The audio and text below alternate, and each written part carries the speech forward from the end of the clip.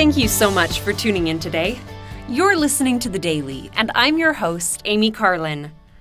I don't know if you've heard, but the Church of Jesus Christ of Latter-day Saints announced earlier this year that they'll be compiling a new hymn book and a new children's hymn book.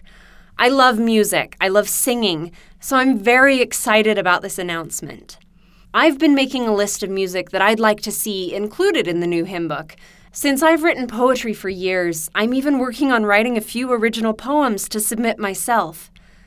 Elder Ronald A. Rasband said, "We recognize the power that sacred music has to unify the members of the church throughout the world. We desire to offer a consistent core collection of hymns and songs in every language that reflects the diverse needs of the global church in our day." The current hymn books vary from language to language, and that can sometimes make multilingual meetings difficult. The new hymn book will include the same hymns on the same page numbers in all language editions. Music is a way to connect to the eternal and offer praise to God. We're told in the scriptures that all of God's creations sing praise to Him. The heavens, the sky, the rocks, the mountains, the hills, the trees, the fields, the oceans, all creatures on the earth and under the sea. The list goes on and on. When I was in the women's chorus at Brigham Young University, we sang a rendition of Psalm 96 that has stayed with me over the years. The words of that psalm direct us to sing unto the Lord a new song. Emma Smith was called by God to arrange the first hymn book for the restored church. The Lord told her, "For my soul delighteth in the song of the heart. Yea, the song of the righteous is a prayer unto me, and it shall be answered with a blessing upon their heads." President Russell M. Nelson spoke in 2008 about the power of music. He taught, "Worthy music is powerful. It has power to make us humble, prayerful, and grateful.